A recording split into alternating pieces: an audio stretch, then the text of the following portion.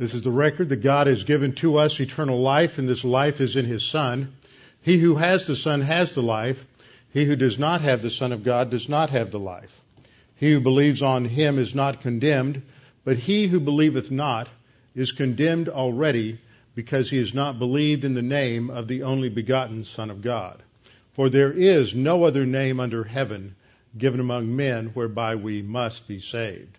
For by grace you have been saved through faith, and that not of yourselves. It is the gift of God, not of works, lest any man should boast.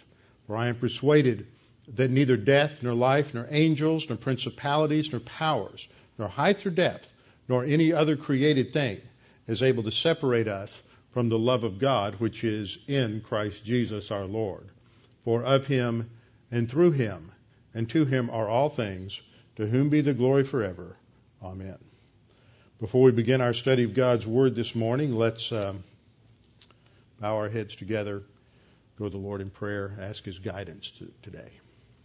Father, thank You for Your Word, that in Your Word You have revealed to us who You are and who we are, that down through the ages, through over 2,000 years, over 40 different authors of Scripture writing from many different countries under many different empires and circumstances, from all walks of life, from those who were shepherds to those who were the right hands of kings to those who were kings. You have revealed Yourself, and in all of these books there's no contradiction, as the men who wrote on some of the most controversial, debated topics in all of human history, yet they did not contradict one another or disagree.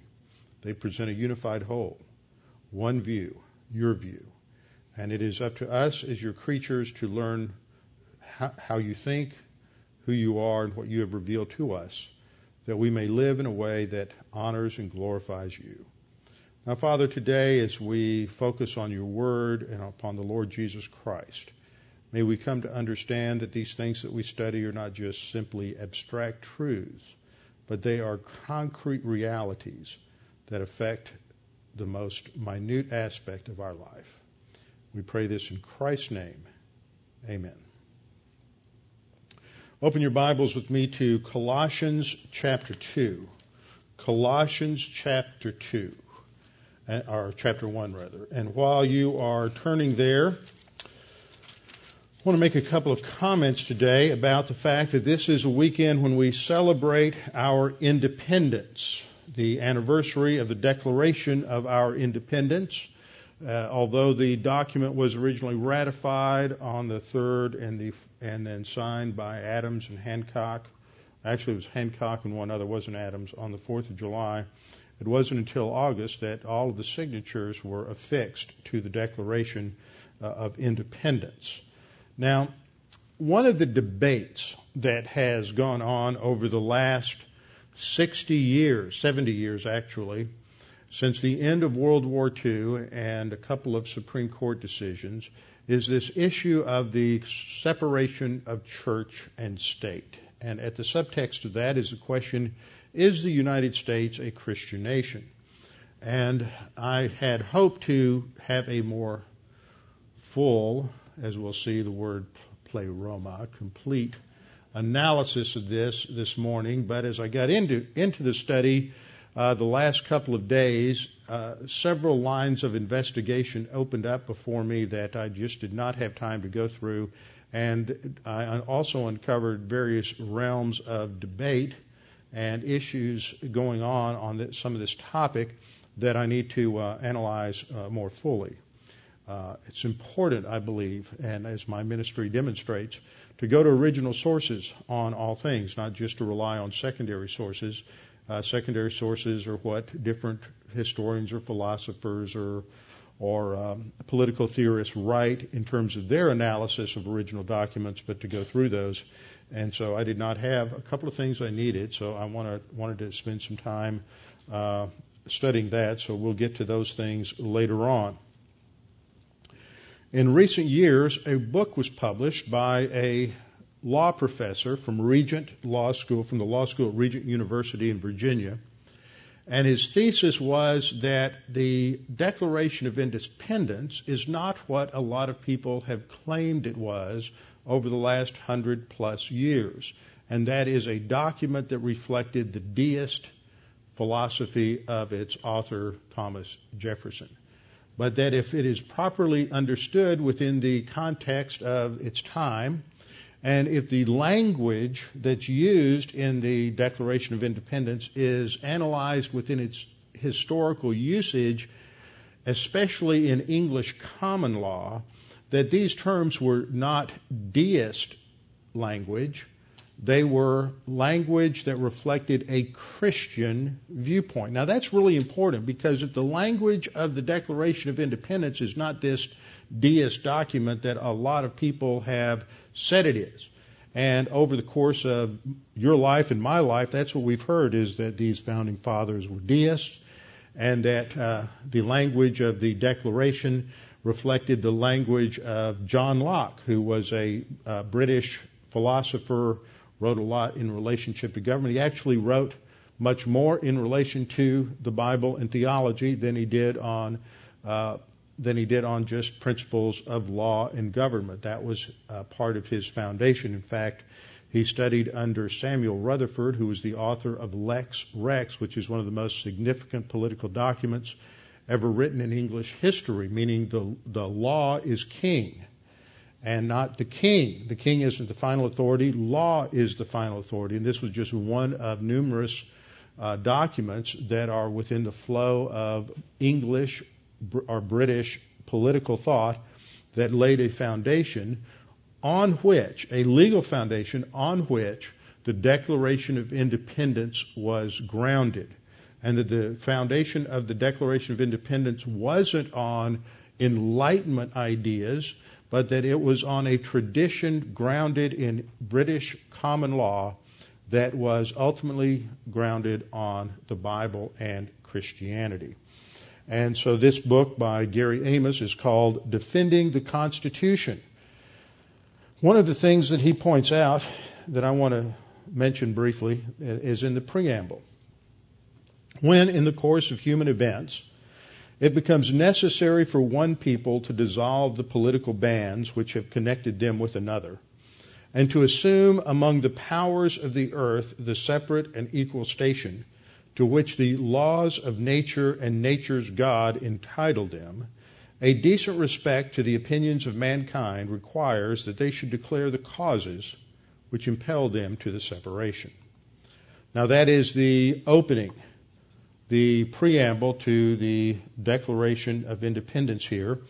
And the foundation or the authority that Jefferson states for their Declaration of Independence, the laws of nature and nature's God.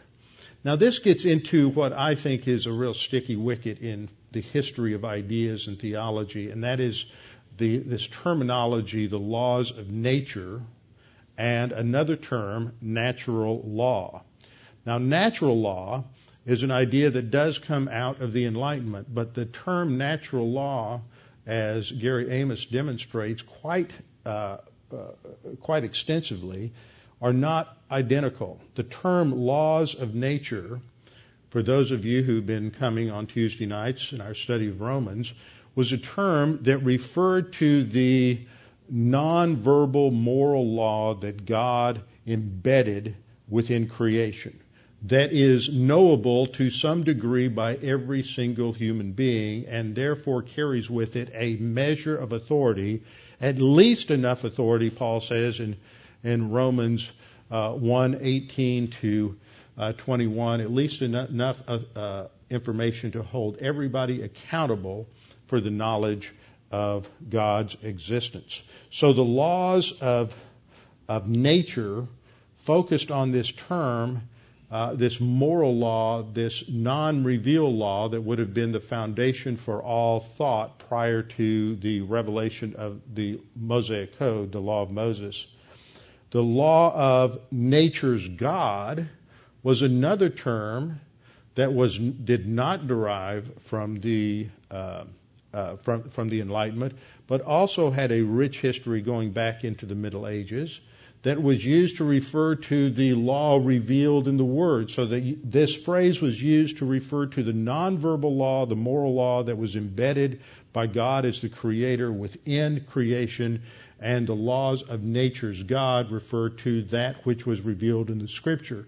And this terminology and that phraseology is used again and again in British legal documents.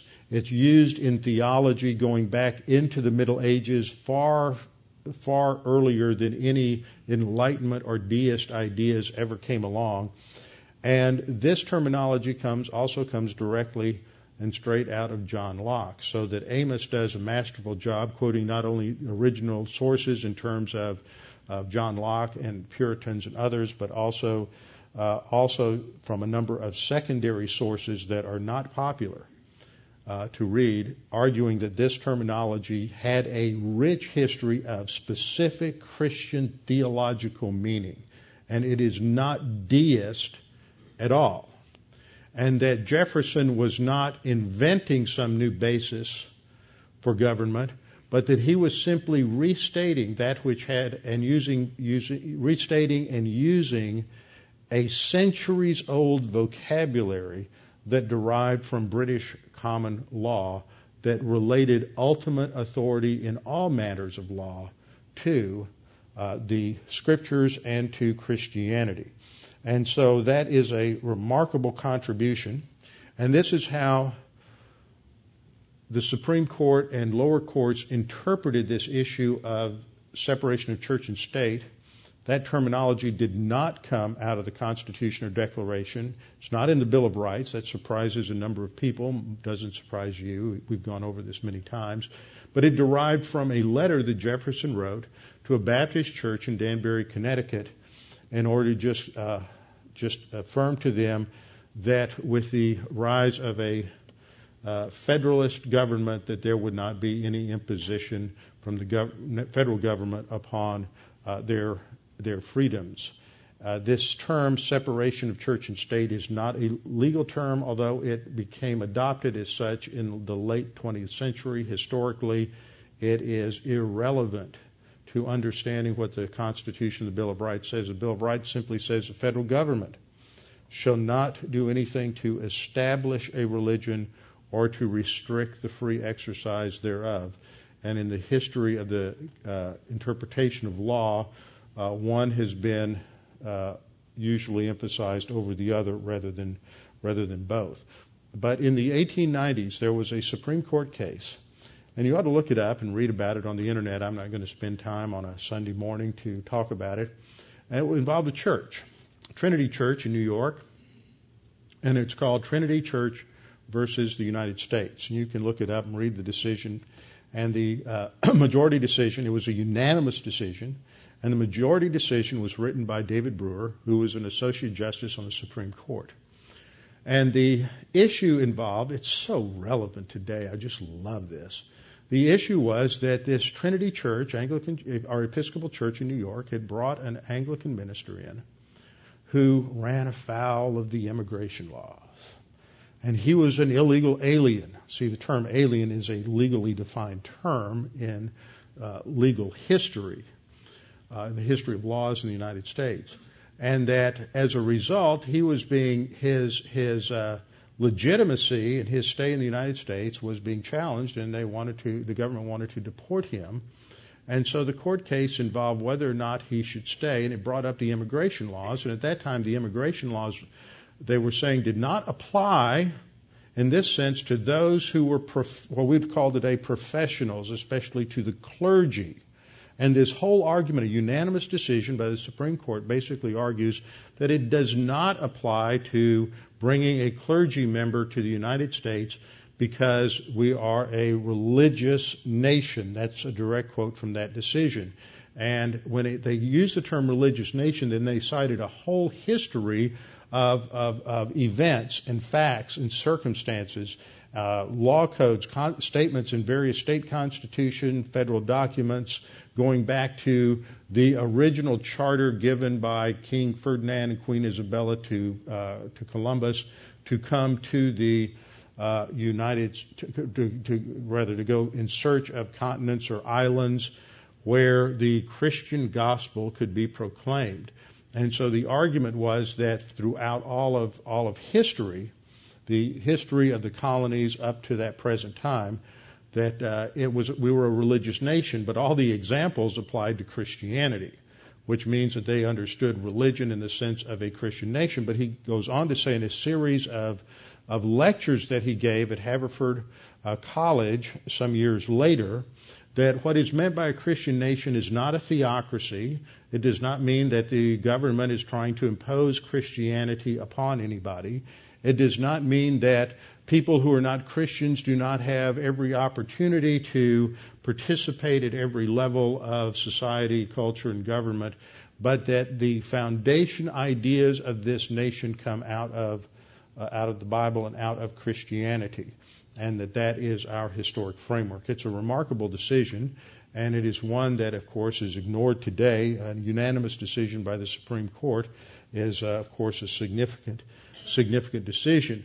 But this shows us that the history of this nation and the foundation of this nation has been under assault from the early 19th century, early 1800s. And some of the ideas that were presented by Locke and by Jefferson, neither of them were deists. Nobody who signed the Declaration was a deist. A deist did not believe that God is involved in any way, shape, or form with his creation after he created. He just sort of created it, tossed it out there, and then he went off somewhere else, and things go on as they go. You don't pray. A deist would never pray to God. Jefferson prayed. John Locke prayed. John Locke made a number of other statements, a lot of which I need to investigate more. But even Franklin, who's the other one, Franklin and Jefferson are the ones that are often said to be deist, and so they did not hold. Neither of them were true deists. They were more what we would call historically. They were historical Unitarians at that time, not what would be a Unitarian today, but what was a Unitarian at that time. If they were that, Jefferson was. I'm not sure about Locke at this point, but the point is that the language of the Declaration of Independence and the basis of the authority for their actions is clearly grounded in a Christian concept of law and a Christian view of God. And that is one facet that makes this a Christian nation. Now, part of this, in this whole historical debate dealing with Jefferson and Locke and those, has to do with another important doctrine, which is part of what we're looking at this morning, and that is the deity of Christ. So let's look at our text in Colossians chapter 1. I put both verse 18 and verse 19 up on the screen because verse 19 develops out of verse 18, so I wanted to remind you of this context. Verse 18 and 19, Paul continues this focus on the Lord Jesus Christ. The focus began in emphasizing the sufficiency of Christ in verse 15, that he's the image of the invisible God, the firstborn over all creation. We began to emphasize his deity at that point, but the focal point of this section is on Jesus as sufficient. Now, one of the issues out of this that has come up, a couple of people raised a question. We've had some good discussion on this. I talk about the exclusivity of the gospel, that Jesus isn't just sufficient, he's the only way. Another way that exclusivity is talked about within philosophy and logic terms is necessity.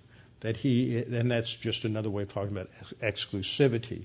What I'm wondering is if sufficiency is a subset of exclusivity, because it seems like what Paul argues here is because Jesus is who he is, there can be no other way.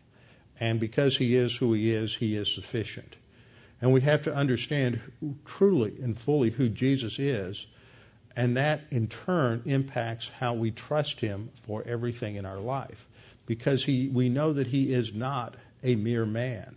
We know that he is not just some creature who was given deity as some would interpret it, but that he was in himself eternal and true God. And so Paul began this section in verse 15 talking about the fact that Jesus is the image or the expression of the invisible God, and that in verses 16 and 17 he's the one who created all things, and by him all things are sustained. And then in verse 18 Paul says, beyond his sufficiency as creator, he is also the head of the body, the church. So he is sufficient as creator, and for us as Christians, he is our head. He is the authority, and his authority, as I pointed out last time, is always connected to his care and his concern and his nurture of those who are under his authority. So Paul says that he is the head of the body, the church, who is the beginning. That is, he is the starting point of this new organism, the church, which is given birth to because of his resurrection. That's what's brought in the next phrase. He's the firstborn from the dead. That in all things he may have the preeminence. And as I pointed out last time, his preeminence as the Son of God from all eternity was established prior to the incarnation, because Jesus is fully God. He is over all the angels in his deity. He is over everything in creation, because he is, as Paul has stated in verse 16, he is the one who created. But what this is talking about in terms of his preeminence is his hypostatic union. The fact that as a creature now, deity joined with humanity, as a creature, he is elevated above the angels, above everything, so that now seated at the right hand of God the Father, we have Jesus Christ in what we refer to theologically as the session of Christ. He is seated at the right hand of the Father, awaiting the next step in God's plan for him, which is for him to return for the church at the rapture. And then after the tribulation, he will be given the kingdom. Now, Paul is going to explain something about this further in verse 19 when he says, for it pleased the Father that in him all the fullness should dwell. And that first word gives us a real clue as to the meaning here, because in the Greek text, it's the word hoti, which indicates something related to either you're going to expand on a point or you're going to give the cause or ground of the statement that you just made. And so in verse 19, Paul gives the ground, the basis for stating everything in verse 18. Why he is the head of the body of the church, why he is the beginning, why he is the firstborn from the dead, and why is he given preeminence? Because of his deity, because within him, he's not just a man. Within him is all the fullness of deity. But when we get into this verse, in verse 19, there's some translation problems. It is a difficult verse to translate from the Greek. There are three key words. The first is the verb eudokeo. Eudokeo means to be pleased. It's accurately translated. The difficulty is the grammar. It's an aorist active indicative. Aorist means it's a simple past. It's just summarizing a past event. In this case, at some time in the past, it pleased. Now, it's an active voice, but there's no statement of the subject who performs the action of the verb. So if you look on the screen, you see that I have the two words, the Father, italicized. And that's because they're not in the original. There's no clear statement of the subject of the verb, the one who performs the action. And it is a word that, even though it's active in its grammatical sense, it's hard for us to state this as a past without making it sound something like a passive. It pleased, or the Father was pleased. See, that indicates sort of a passive idea. Second word that's important here is at the end of the sentence, and this is the word that's translated dwell, which is a fine translation. It's the Greek verb kat or keo, which means to live somewhere, to dwell, to inhabit. And again, this is not, and I mistyped there, it's an aorist active infinitive. It's not an indicative, it's an infinitive. Now, and the problem with this is that grammatically, when you have this kind of a construction with this particular verb eudikeo, this next phrase, all the fullness, would be taken as the subject. But that really doesn't translate well into English. And so the grammatical issue here is that using the verb eudikeo plus an infinitive, that the phrase all the fullness would appear to be the subject of the verb to please. And that would read something along the lines of, for all the fullness was pleased that in him should dwell. Doesn't make a lot of sense. All the fullness is really sort of a circumlocution. It's speaking about the full essence of God. And we see this at the end of this section in Colossians 2:9, where Paul again states this, but in a little more expanded way. For in him, that is in Christ, dwells all the fullness of the Godhead bodily. If you look at verse 1:19 down through 2:9, we have what appears to be an inclusio, that is a section where something is stated at the beginning, something almost identical is stated at the end, which ties everything in between together in one package. And what Paul is doing here is emphasizing the significance of the deity of Christ, that he is not only sufficient, as stated in verses 15 through 18, but in this section he's going to develop this aspect of his exclusivity, or the necessity that Jesus and Jesus alone can do this. And the reason Jesus alone can do this is because he is fully God. And only one who is fully God can provide and supply everything for us. A human being, a creature, cannot do this. Only one who is fully God can do this. So when we look at this statement where all the fullness in the idea that this is used as the subject, for all the fullness was pleased to dwell in him, the phrase all the fullness, based on looking at Colossians 2:9, is simply a way of expressing all that God is, all of his attributes, all of his essence.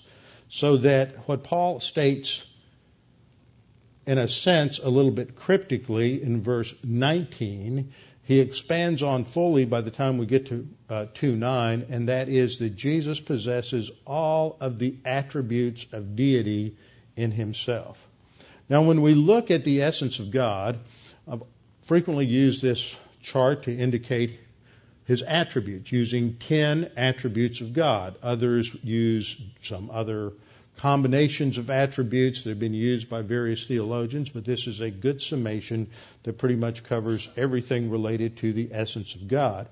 I like using something like a dotted line because God is not in a box. He's not finite. He's infinite. And so all of these attributes are not restricted. They are all infinite. God is infinitely love. He is infinite knowledge or omniscience, infinite presence, infinite power. So we have the attributes. God is sovereign, righteous. He is just. He's love. He's eternal life. That means he has no beginning and no end. He's omniscient. He knows all things. There's nothing God does not know. There's no possibility or hypothetical that God doesn't know. When you say, well, I wonder what would have happened if Santa Ana had been awake on San Jacinto Day and alert. Wonder what Texas would have been like. Or if we think, wonder what would have happened if when Washington was crossing the Delaware, if they had hit a big chunk of ice and gone down. I wonder what would have happened if Lee had won at Gettysburg. What if of history. God knows. Wonder what would have happened if you'd gone to Harvard instead of wherever it is you went to university. Wonder what would have happened if you would have not married so-and-so and married so-and-so, or the other way around. What would have happened if you had gone to college or not gone to college? All those what ifs. God knows exactly what would have happened. When you think about that, it boggles your mind because there's almost an infinite number of possibilities. And God knows what would have happened in every single one of those. So his omniscience is that which makes him aware of everything that could have possibly taken place. It's beyond anything we can imagine. His knowledge is not our knowledge, nor his ways our ways, as Isaiah says. He's omnipresent, which means he is present to every aspect of his creation at all times. Because he is infinite and because creation is finite, God is present to everything at all times. Nothing escapes his knowledge, his presence, his awareness, and he's fully present to every aspect, every molecule, every atom of his creation at all times. And he is omnipotent, meaning that there's nothing that is impossible with God. He can do whatever he wishes to do that is consistent with his character. He is absolute truth, and he never changes. He's the same yesterday, today, and forever. So these are the attributes of God. And they are fully and completely shared by each person of the Trinity. They are one in essence, we say, and three in person, so that the Father possesses all of these attributes equally with the Son. And the Father and the Son share these attributes equally with one another. But it is not just that you have three people, three persons who have the same attributes. They're not identical triplets. They share within one another in a unity that goes beyond anything we can ever comprehend, so that they are one, they are a complete unity, so that everything that is said of one can be said of the other. They participate fully and completely within one another, and this is the kind of unity that Jesus prayed for in John 17 when he prayed to the Father that he's one with the Father, and he prayed that we as believers might be one with them as he is one with the Father. So there is a unity there, so that what this says, what the Scripture teaches, is that Jesus is fully and equally God. He didn't gain deity at some time in eternity past, which was the view of the ancient Arians, the Arian heresy. It's not that he received deity when he was baptized by John the Baptist, and when the Holy Spirit flew over him, the Holy Spirit didn't do a divinity dump on him, and so that Jesus at that time suddenly became God. That's a view that some people hold. And it isn't just that he somehow represents all of our aspirations of what God should be like. It is that he is God fully and completely in and of himself. Now, this is an important thing to think about. There are those, of course, who have always opposed the doctrine of the deity of Christ. I mentioned earlier in speaking of the Declaration of Independence that there were those at the time in what became the United States, and the colonies, it really started in the colonies about that time, the idea of Unitarianism. And in original Unitarianism, they still believed that Jesus was the only way to salvation, but they didn't believe that Jesus was fully God. Now, don't try to figure that out. You're going to get all messed up in your head if you do, because you can't have a divine Savior. You can't have a sufficient salvation if you don't have a fully divine Savior. That's been the view of the church all the way back to this council that was called in 325 BC, called the Council of Nicaea. See, there I go running down that road of history once again. And more I study, the more I read, just watching the evening news and the things that are going on in the world today, the more I'm aware that the way in which the reason we lose our freedoms is because we are ignorant of history, and so we can allow the politicians and the lawyers to blindfold us because we are ignorant of history, and we don't know what the historical precedents are. For example, what I said earlier regarding Locke, Jefferson and deism. Starting in the early, as I pointed out, starting in the early 1800s, there was this revisionism that took place because by the early to middle 1800s, philosophers and historians have accepted all of the full-blown assumptions of the Enlightenment. They're living in a post-Kantian period that refers to Immanuel Kant. And so therefore, now they're going back and they're reading Jefferson and Locke and others with these post-Kantian glasses on. And so they're reinterpreting history. And that led them to the conclusion that became pretty much set in stone by the early 20th century that so many of the founding fathers were not really Christians, they were really deists. And so as a result of that historical revisionism, we have to go back, read the original writings, read what they said, understand what they said in the original language. So we have to go back again and again to original documents and understand things. Well, at Nicaea, in 325, the emperor of the Roman Empire, who had moved his capital to Byzantium, or as it became known, Constantinople, named after him, had a little eruption of a theological conflict in his empire. And he didn't like that. He wanted everybody happy and peaceful, all of his children holding hands and getting along. And so he decided to call a church council that met at Nicaea, which is a suburb of Constantinople, just across the Bosphorus. And so they met, and one of the issues that they needed to resolve was the relationship of the Son to the Father. And it was at that council that they clearly articulated in a theological sense the language of the hypostatic union and language of the deity of Christ. Now that doesn't mean that nobody believed that before, but they hadn't really solidified the language, and they had this upstart from Egypt named Arius, who was running around singing these little worship songs, saying that there was a time when Christ was not. And so he didn't believe in the eternality of Jesus. If Jesus is an eternal, he can't be God. And so this had caused lots of problems. And so Constantine called this conference. Now the reason I'm telling you that is because about a week ago I got a telephone call from a pastor friend of mine. And he said, I got a question for you. He said, I've never heard anybody say this before, and I just want to run it by you to see if you think this is saying the same thing that I think it's saying. Now, he didn't give me any more background than that. And he said, I was talking to somebody the other day, and they said that I needed to learn how to read the New Testament from without a post-Constantine bias. I had never heard that phrase either.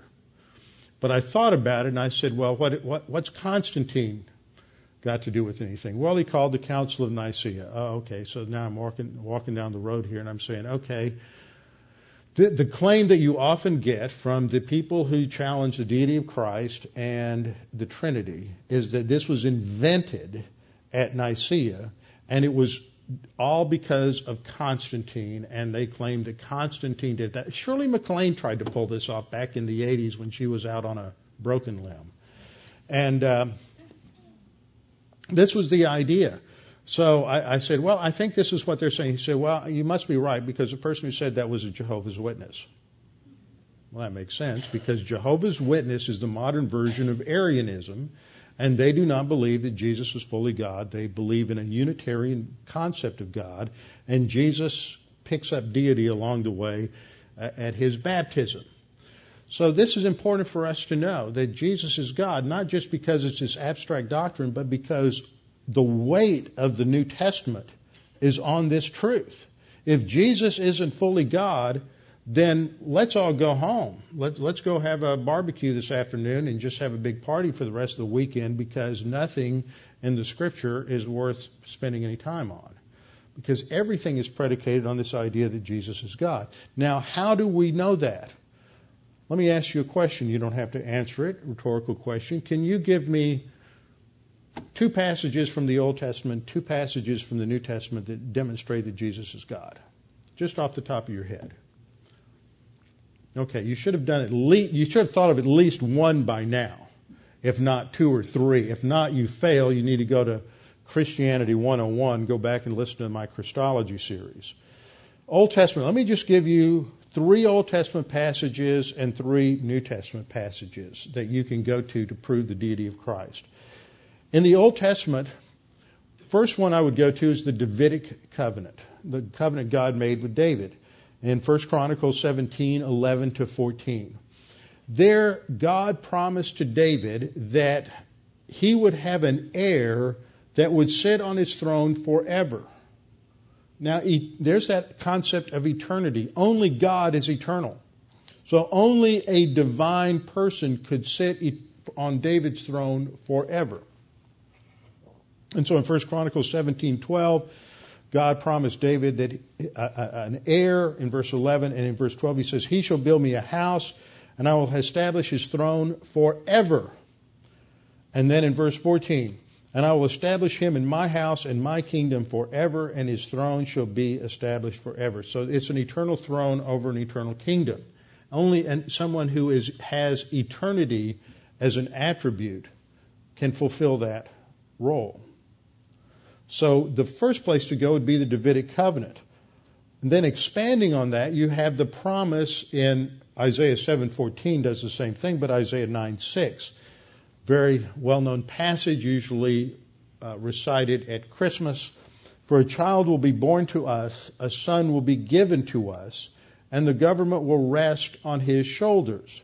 And his name will be called Wonderful Counselor." And then that next phrase is really poorly translated. It's mighty God. It's the next phrase that's poorly translated. Eternal Father. Literally, it's Father of eternity, but he's called mighty God. Now, how can a child who is born not be God if he's going to be called mighty God? So right there you have 2 aspects. He's called mighty God, and he is the Father of eternity, which is a Hebrew idiom meaning he's eternal. So this son who is born doesn't get his beginning at his birth. He is eternal. Only God's eternal. And then in verse 7, regarding his kingdom, now this verse 7 ties right back to the Davidic covenant. God promises that there will be no end to the increase of his government or of peace on the throne of David and over his kingdom, to establish it and to uphold it with justice and righteousness from then on and forevermore. So then that reiterates, connects the child that's born, the son that's given, to the promise made to David. And then in Micah chapter 5, verse 2, we get a narrowing of the prophecies related to the Messiah, where he's going to be born. He's going to be born in Bethlehem. It's called Bethlehem Ephratah because this was one of the early founders of the city, but it is the city of David. And in Micah 5:2 we read, "Though you are little among the thousands of Judah, yet out of you shall come forth to me the one to be ruler of Israel, whose goings forth are of old, from everlasting." So here he's going to be born in Bethlehem, but he's eternal. So 3 places you have in the Old Testament related to the one who will fulfill the Davidic covenant, that he is eternal. He shares in the attribute of deity.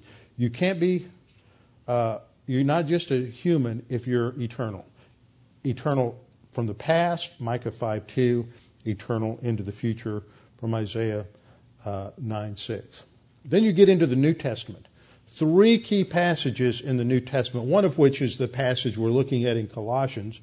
But in John chapter 1, in the first 3 verses, the writer of the gospel locates Jesus' origin in eternity. It's a non-origin. It is an eternal origin. He doesn't start with the birth of the humanity of Jesus as Matthew, Mark, and Luke do. He starts with his eternality. He writes, "In the beginning was the Word." Now that phrase, "in the beginning," connects to the first phrase in Genesis chapter 1, "in the beginning." It is specifically referencing a beginning of something, the beginning of time and the beginning of history. The idea there is, in the Greek, it's in arche. Often in the Greek, when you have a preposition attached to a noun, it takes the place of an article. Also, the noun beginning is an absolute, so it doesn't require an article to be definite.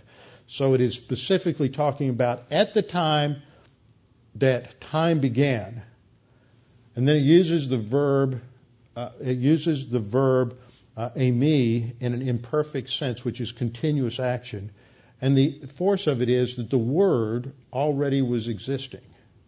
So at the beginning of time, the Word already was existing and continuing in existence. And then he goes on to say, and the Word was with God, and then the Word was God. And the word here, eimi, which is the verb, is what we call an equative verb, just like is in English. What's on one side of the is equals the other side. And so the Word equals God, God equals the Word. Then he goes on in verse 2 to say, he was in the beginning with God, so he's there at creation. That's Colossians 1:16. And verse 3, all things were made through him, and without him nothing was made that was made. That's again Colossians 1:16. But who's this Word? Well, in John 1:14, John says, and the Word became flesh and dwelt among us, and we beheld his glory, the glory as of the only begotten of the Father, full of grace and truth. And the word there that is translated became flesh is the idea of something that moves from one state to another. Something new happened, but he already was in existence, and something new came into existence, and that is the addition of flesh. Now that idea of the incarnation is then further developed in Philippians chapter 2. So in the New Testament, you go to John 1, Philippians 2, Colossians 1, and then if you want to add something else, you can add Hebrews 1. John 1, Colossians 1, Hebrews 1. Just remember, first chapters, John, Colossians, Hebrews. But we'll look at Philippians 2 a little fuller. There, Paul says, let this mind be in you which was in Christ Jesus. Very practical command here. He wanted everybody to have an attitude of humility. And to understand where this comes from, you have to go back to the incarnation. So Paul says that we have to have the same mentality that Jesus had. And what was that? Well, he was, verse 6, he was in the form of God. Now that word that's translated form is a word in the Greek called morphe. We get our word morphological, or something changes, it morphs. And it's the idea of form. And it goes back into philosophic thought in Greek, and it has to do not with the external shape of something, but with the internal essence of something. So what Paul is saying here is that Jesus was in the very essence of God, but he didn't consider it something, and it's the translation here, robbery, to be equal with God. It says, he did not consider equality with God something to be grabbed hold of and held onto out of desperation. That's the idea. What was the temptation for Eve and Adam in the garden? If you eat of the fruit, you'll be like God. She grabbed for it. Jesus is God, and he's not grabbing for it. That's the contrast that Paul is making here. That he is God, but he is not holding on to it out of desperation. He's willing to relinquish the utilization of his divine attributes. That's the point of verse 7. He made himself of no reputation, taking on the form of a bondservant and coming in the likeness. There's another word that's important. It relates to the physical structure, physical form of man. So he's essentially God, but he adds to himself humanity. Verse 8, and being found in appearance as a man, he humbled himself and became obedient to the point of death, even death on the cross. That's what humility is. Humility is saying, I have every right to something, but I'm not going to exercise that right. For the purpose of a greater goal and a higher objective, I'm going to relinquish that right. Now, what this is saying is that Jesus freely relinquished the utilization of his divine attributes for the purpose of demonstrating obedience to God in his humanity. It doesn't mean Jesus never functioned in his divine attributes. He did. He changed the water into wine, and he healed the blind man and did other things. But he never did those things to solve his own personal problems. Whenever he had personal challenges in life, he relied upon God and the Scriptures to demonstrate that's how we were to do it as human beings. He wasn't saying, well, see, I can solve all these problems and resist temptation because I rely on my deity. He only utilized his deity. He only pierced that firewall to his deity on occasion in order to demonstrate that he was who he claimed to be, that is, God in the flesh. So, therefore, as a result of his humility, God exalts him and gives him the name which is above every name. So what we see when we look at the Scripture is that there is a prophecy from the Old Testament in the Davidic covenant, Isaiah 9:6 and Micah 5:2, that there is a one coming who will be fully God. In the New Testament, we see that this is Jesus. He's born in Bethlehem. He is the one who is God from all eternity past. He is God, he was with God, and he is the creator of all things. We see this again in Colossians chapter 1. So in the New Testament, you have John 1, Philippians 2, and Colossians 1. And in the statement that Paul makes here in verse 19, that in him all the fullness dwelt. Now, why is that important? Because only as God could Jesus do verse 20. Verse 20 brings us to the doctrine of reconciliation. By him, because the fullness of God dwells in him, he reconciles all things, God reconciles all things to himself. If Jesus isn't God, reconciliation, which is connected to forgiveness, can't happen. It is the only way. Jesus is the only one who can provide that. Jesus is not only sufficient, he's necessary. He is the only way. And no one else and nothing else can resolve the problem that exists between God and man. And so the deity of Christ isn't just some secondary idea that somehow popped up in human history and it's one of those abstract things. If you don't have a divine Jesus, a fully divine Jesus from all eternity, you don't have reconciliation with God. You don't have forgiveness in terms of sin. You don't have eternal life. We have nothing. There is no help. We're just lost in the muddle of our own sin. So the idea and the doctrine of the deity of Christ is central to everything we are. And what Paul's going to do with this is build the message of Colossians to challenge us to walk consistently with Christ and to let the fullness of the Word of God richly dwell within us. We'll come back next time and look at the doctrine of reconciliation. Father, we thank you for this opportunity to study these things, to be reminded of how tremendous and wonderful our salvation and our Savior is, that He is eternal God, and that He relinquished the independent use of His deity, the utilization of His deity to solve His own problems when He entered into human history as a baby in Bethlehem in fulfillment of Old Testament prophecies. Father, we pray that as we continue to study these things in Colossians, that we might come to a genuine understanding of how Jesus truly changes everything for us because He is God. And that is so central to everything we believe, that it should change everything we believe and all that we are. Father, we pray that if there's anyone here this morning who's unsure of their salvation or unsure of their eternal destiny, that they would make this opportunity to make that sure and certain. Jesus died on the cross for your sins, for my sins, for everyone's sin. As Colossians tells us, He reconciled the world to God. He also satisfied the Father's demand for righteousness and justice so that only by Jesus can we have eternal life. And all that is necessary is to trust in Him. It's not based on works of righteousness which we have done, but according to your mercy, we're saved by the work of Christ on the cross. Now, Father, we pray that you would challenge us with these truths as we think about them, meditate upon them as we go throughout our day. We pray this in Christ's name. Amen.